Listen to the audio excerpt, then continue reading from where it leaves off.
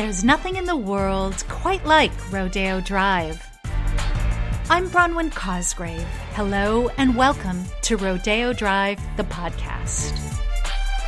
This is a show about the creators of 3 world-renowned blocks in Beverly Hills, and one of them is the unforgettable Bijan.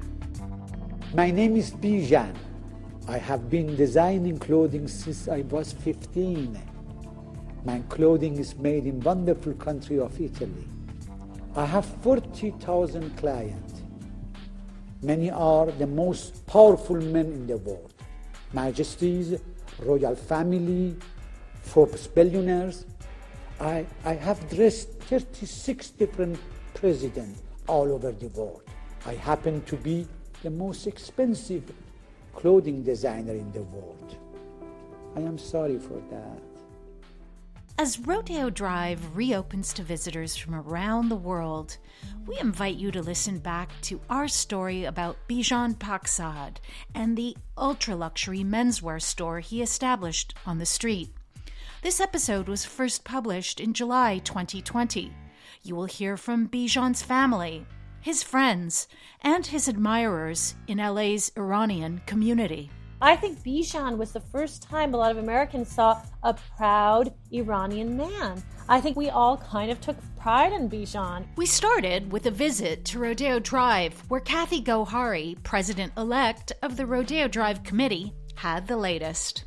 Well, it's a new day. I don't know if you are aware, but we had some rollbacks of some of the restaurants and facilities are no longer allowed to welcome guests indoors for dining. So we have outdoor dining and shopping still happening on Rodeo Drive. So we're making lemonade out of lemons and welcoming the people who are coming onto Rodeo Drive. And the traffic is actually picking up on this street, I have to say.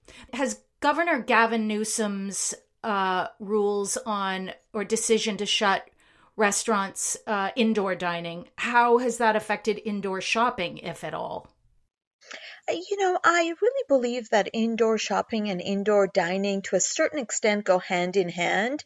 But the good news is that outdoor dining is still happening in Beverly Hills. And the better news is that we're LA and we have magnificent weather. So they're able to sit outside. Just yesterday, I was walking by a few cafes and they were all pretty much social distanced, but packed. So, again, glass is half full these days. Our guest this week is Nicholas Bijan, and he is talking about the House of Bijan, which his father founded in the 1970s. Kathy, can you describe Bijan's contribution to Rodeo Drive?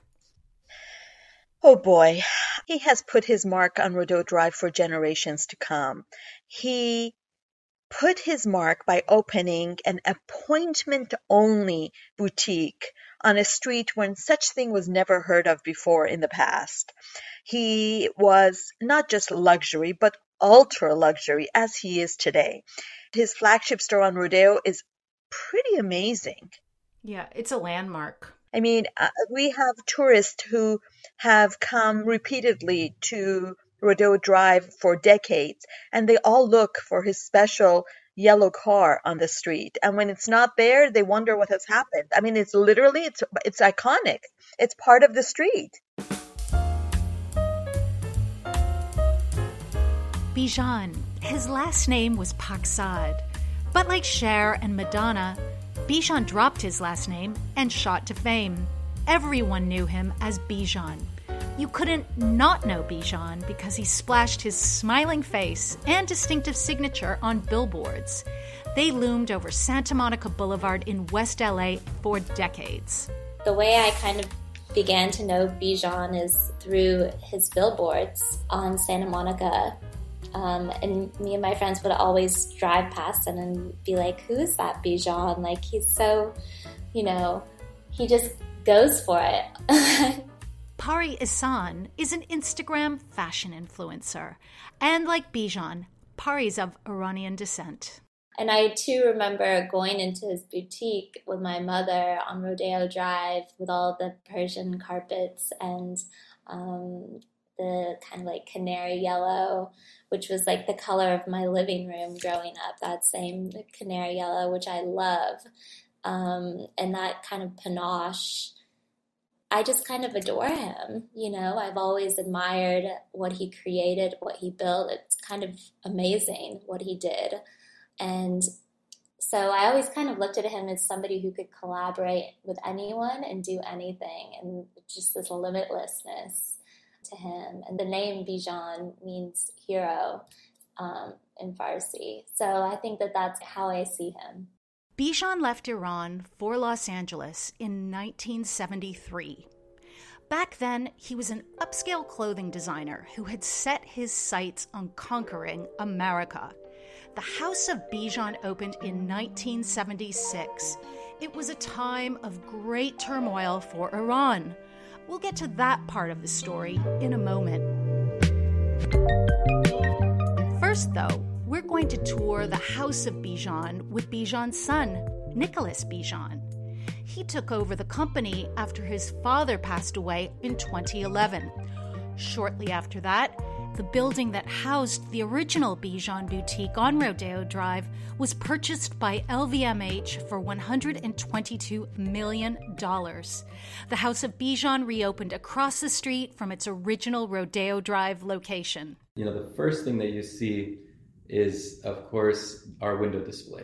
Our window displays are very unusual for Rodeo Drive because they're usually set with some kind of theme, from, you know, vintage motorcycles to maybe hay bales with more fall items from our fall collection in the window.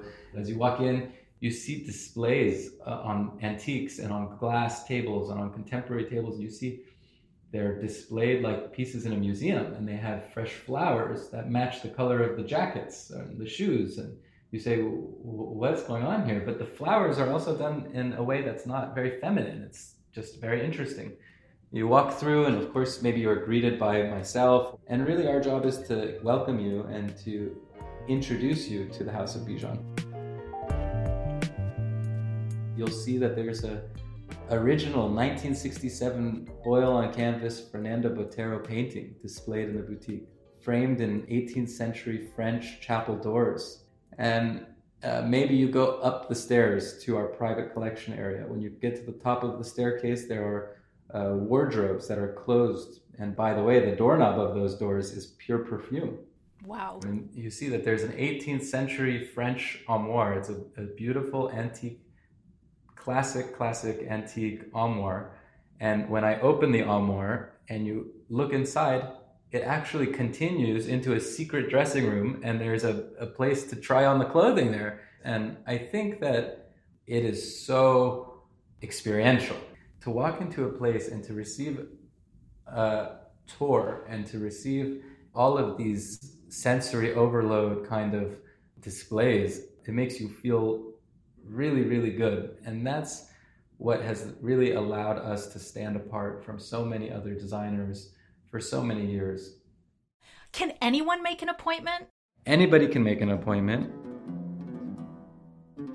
Nicholas Bijan was 19 when his father died. He was left in charge of a world-famous luxury brand that was completely defined by his father. I asked Nicholas to tell us his father's story. So, my father was born in Tehran, Iran, on April 4th, 1944, so 4444.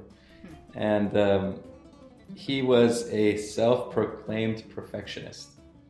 Even at a very young age, he would make sure everybody's ties and collars and jackets were perfectly aligned for family photographs and things like that.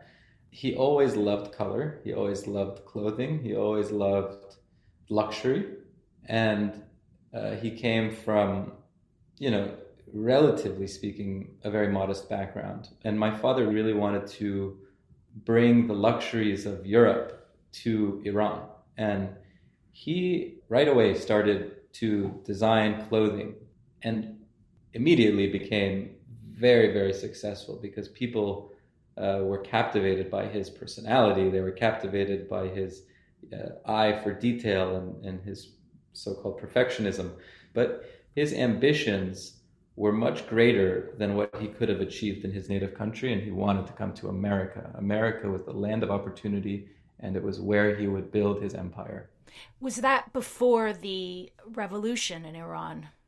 Yes, so he migrated before the Iranian Revolution, and I think for the most part it was before the mass exodus and immigration that you see happening around the late 70s from Iran to not only Europe and North America, but to specifically Los Angeles and a few other cities in the United States. Tell us the story of how he happened upon Rodeo Drive and his partner. Yeah, of course. Dar Mahboubi.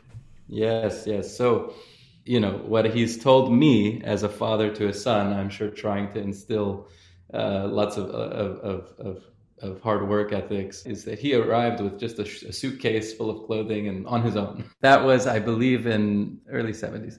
And he saw opportunity here. He started a clothing store, and he partnered up with the co-founder of our company, Mr. Dar Mahboubi, who was a wealthy real estate investor in the city at that time, to build a beautiful, unbelievable monument of luxury on Rodeo Drive. So I was told with $50,000 a piece, they started the company. And that was 1976. And they invested heavily in Rodeo Drive.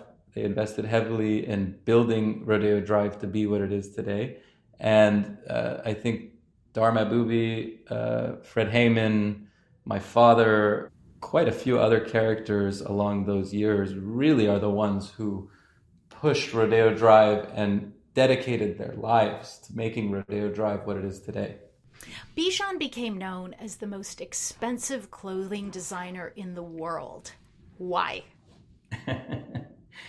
There's quite a few things about Bijan that are controversial. I think that is probably one of the most controversial. But you have to understand, our products are expensive for a reason. They are not expensive to just simply be expensive. We have a basic core value proposition that we want to instill in all of our products, and that is that everything is made with the finest, highest quality raw materials. It's sourced from all different countries around the world. Then it's shipped to our factory in Italy, which is making everything by hand, which you don't see really any brands doing today. And then it's made in very, very limited quantities. So it must be expensive. I mean, just to buy the fabric per yard in our seasonal collections at times is more expensive than a retail item that you would find on Rodeo Drive. And that's just per yard. So, that's something that my father always taught me. He said, we are not a rich enough brand to make things cheap. Tell us about the clientele. Your father addressed 36 heads of state, among them Presidents Ronald Reagan, George H.W. Bush, George W. Bush, Bill Clinton, and Barack Obama. How did this all happen? It's incredible. I mean, I think it was a certain amount of luck involved, but of course, there was a lot of hard work, a lot of marketing.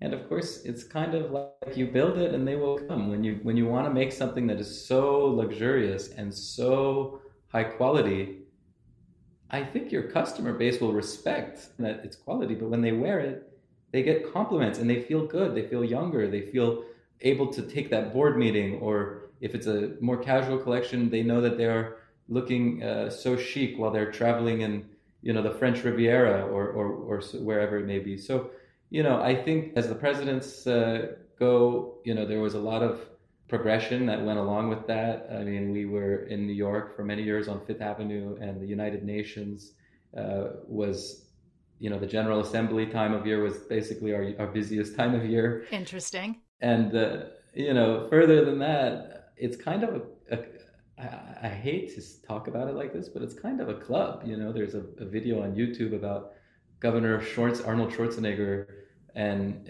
he's speaking at a podium and he's talking about Bijan, and he's saying that he had this little competition with the late President Bush Sr., and every time that they would see each other, they would try and one-up each other with their Bijan suits. Giorgio Armani, Oscar de la Renta, Tom Ford all came to be dressed by Bijan. Can you tell us about how such notable fashion designers became clients? Well, I think that he was so disruptive in his field, and disruptive is a term that we use so often today. But back then, I don't think it was as prevalent a term, but if you think about it, that's what he did. He said, I'm going to come to Rodeo Drive, at the time, one of the most famous destinations for luxury. And then he said, I'm going to take a shirt that maybe at the most expensive is $450 at the most expensive place, and I'm going to charge $800.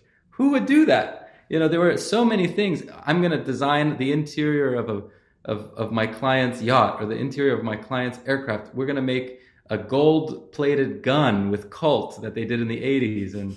And he just did the most unbelievable, controversial things that people wanted to know, what's the story here? And many people maybe got turned off, but I think more people than not were really captivated by his kind, generous, creative nature. Can you explain the complications of dressing, say, a political or a public figure who emerges to be unsavory? Sure. How do you recover from something like that? Say Paul Manafort? Yeah. Well, there's been, in 44-year history of the company, there's been quite a few examples of controversial clients over the years from all different countries.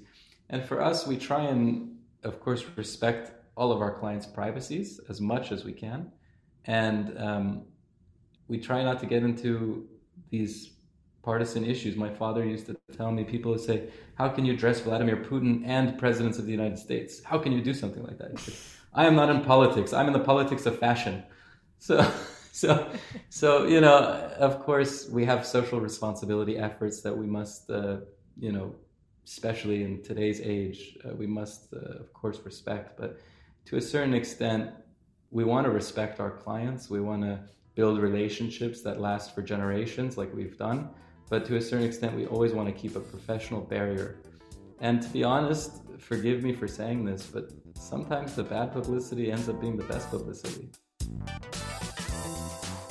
You were listening to Nicolas Bijan. His father, Bijan, was forward-thinking too. Bijan's ad campaigns were revolutionary.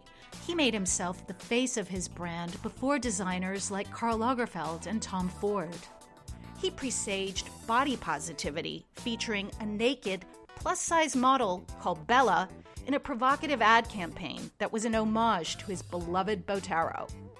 Before basketball players were lauded for their off-court style, Bijan cultivated a deep and lasting relationship with Michael Jordan.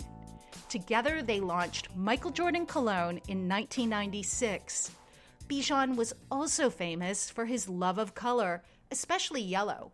Bijan yellow is a very signature and unique color yellow. It's a very happy color that my father loved. It was his favorite color. And besides that, it was a very bright color, and he wanted to use bright colors for men in a masculine way. Wow. I mean, it's so funny. I mean, I can't think of yellow without thinking of Bijan yellow. Purashita Kakpour is a novelist and writer who was born in Tehran and grew up in Pasadena.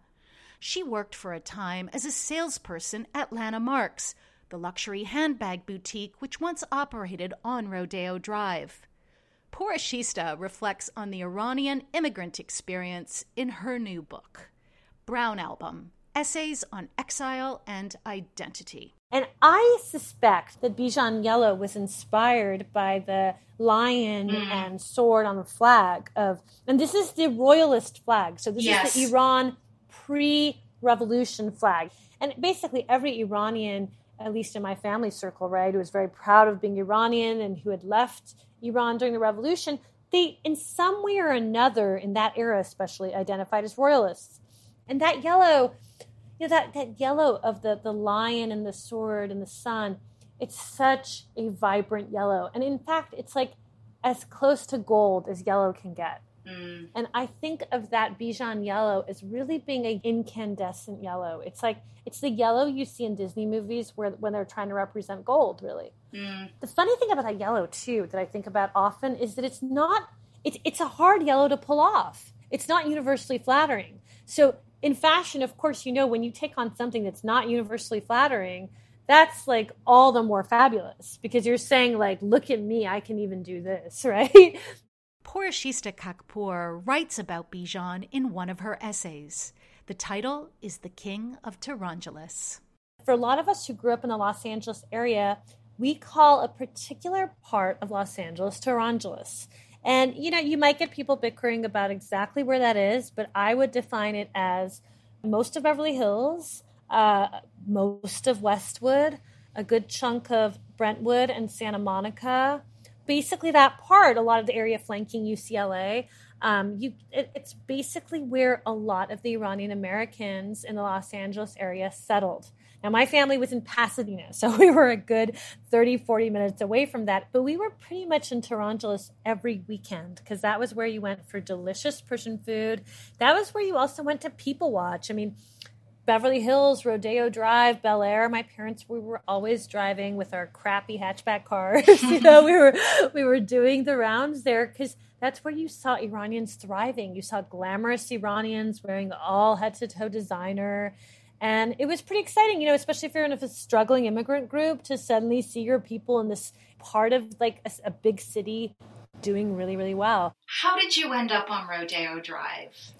It was a real coincidence. I went to Johns Hopkins for graduate school, and it was at Johns Hopkins that I became friends with an undergrad, and his mother owned a boutique on Rodeo Drive. And it was very funny because, I always thought of Rodeo Drive as being such like the main street in Torongelis, basically. And here I was as a shop girl, and I was basically interacting with Iranians more than I had ever interacted with them when I lived in California. I grew up there, but Pasadena, you didn't have a ton of Iranians. And yet here I was, and I was dealing with them daily. When you were working at Landmarks, you became fascinated by the House of Bijan. Yes. So it was, the placement of the boutique was amazing. Landmarks was basically almost across the street from the Bijan boutique. And the Bijan boutique, it stands out because it's a giant yellow, kind of like Spanish colonial style. And that, I would say, if anyone thought of Torongelis, that would be one of the first symbols that came to mind.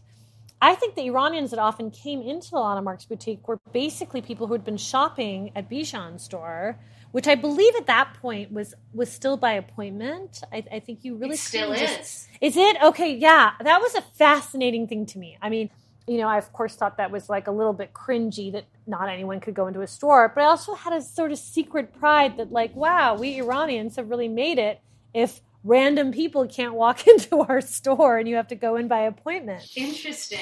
Can you talk to me about someone like Bijan, Iranian immigrant to the United States at a time that was very dicey to be Iranian, Oh, yeah. A large sector of the population in the United States viewed Iranians as terrorists. And here was someone who was splashing his Persian name and face identity on a billboard.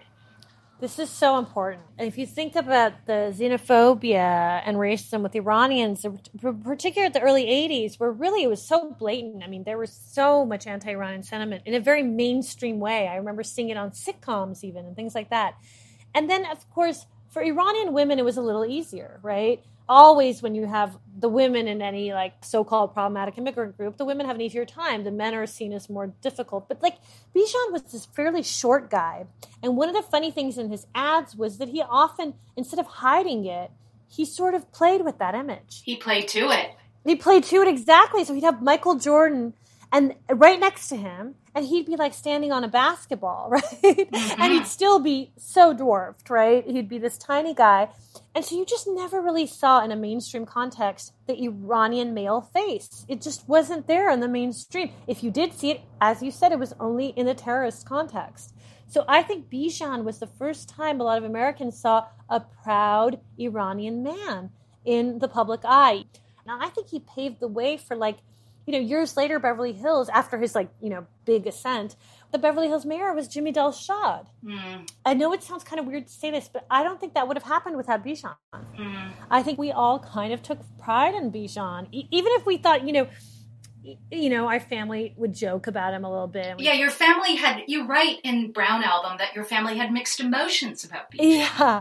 I mean, in a way, look, when we think about Tehrangelis and we think of Bijan, we're talking about like really consumer culture stuff. We're talking about like very mainstream commercialism.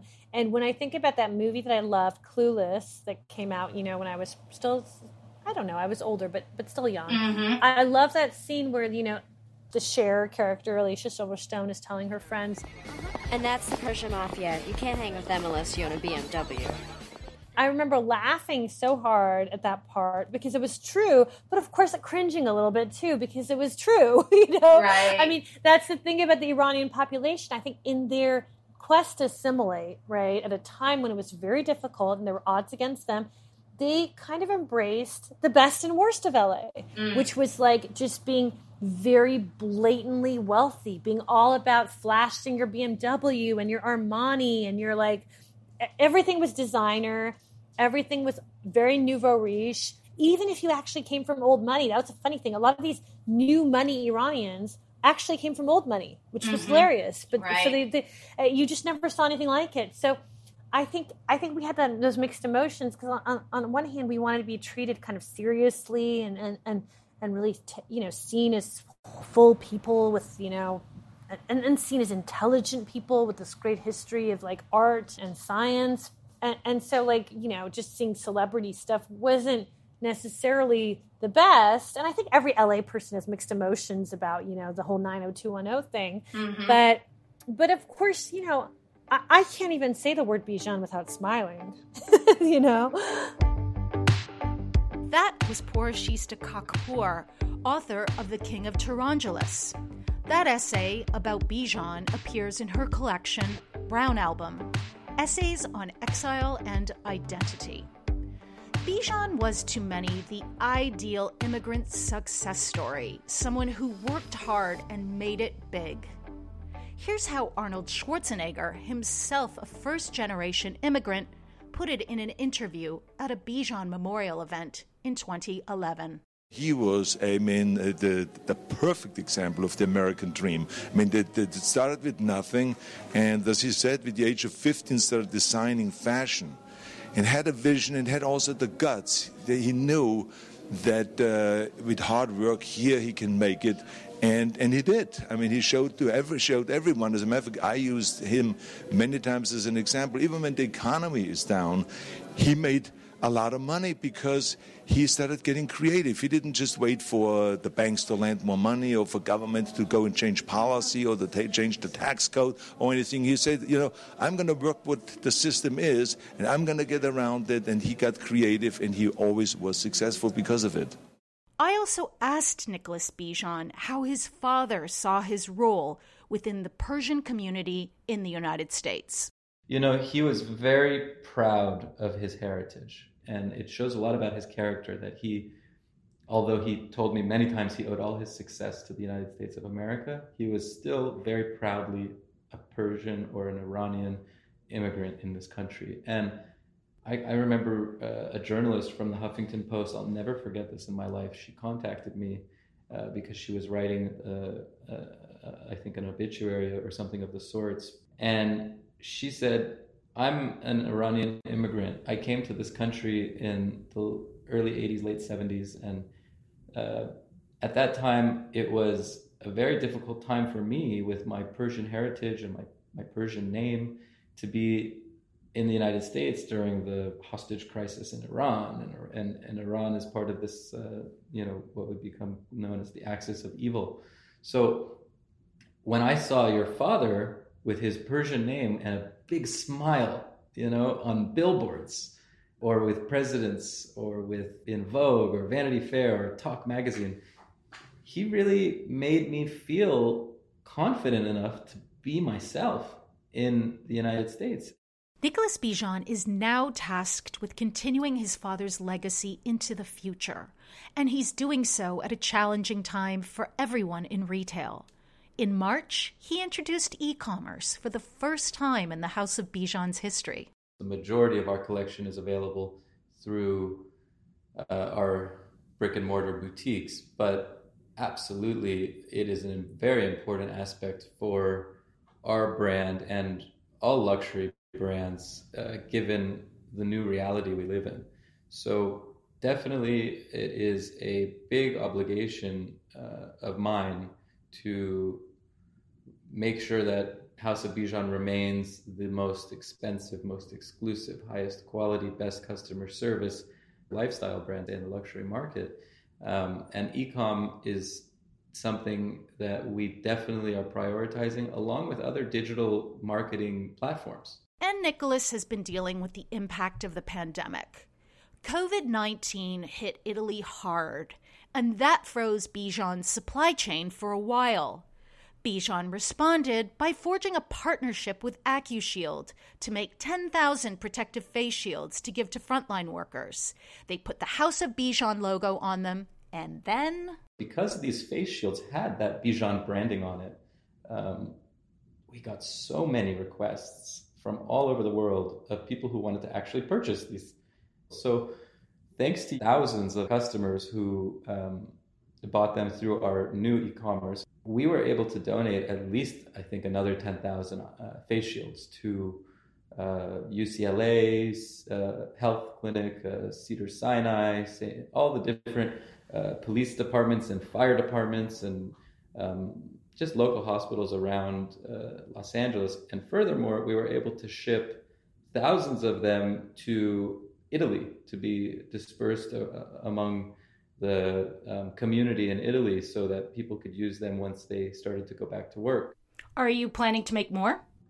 So we are not only continuing to sell them for charity, for relief efforts, but also we've now, I think about a month and a half ago, after we started donating and seeing how people reacted to these pieces of protective equipment, we started making Bijan branded ones that are Bijan yellow, and we were sending them as in a beautiful box and packaging as a basically a gift to, I'd say, about 150 of our clients around the world. So we just wanted to send them something that let them know that we are in it together, we are with you, we are thinking of you, and this is something that maybe you guys might enjoy sharing with your families.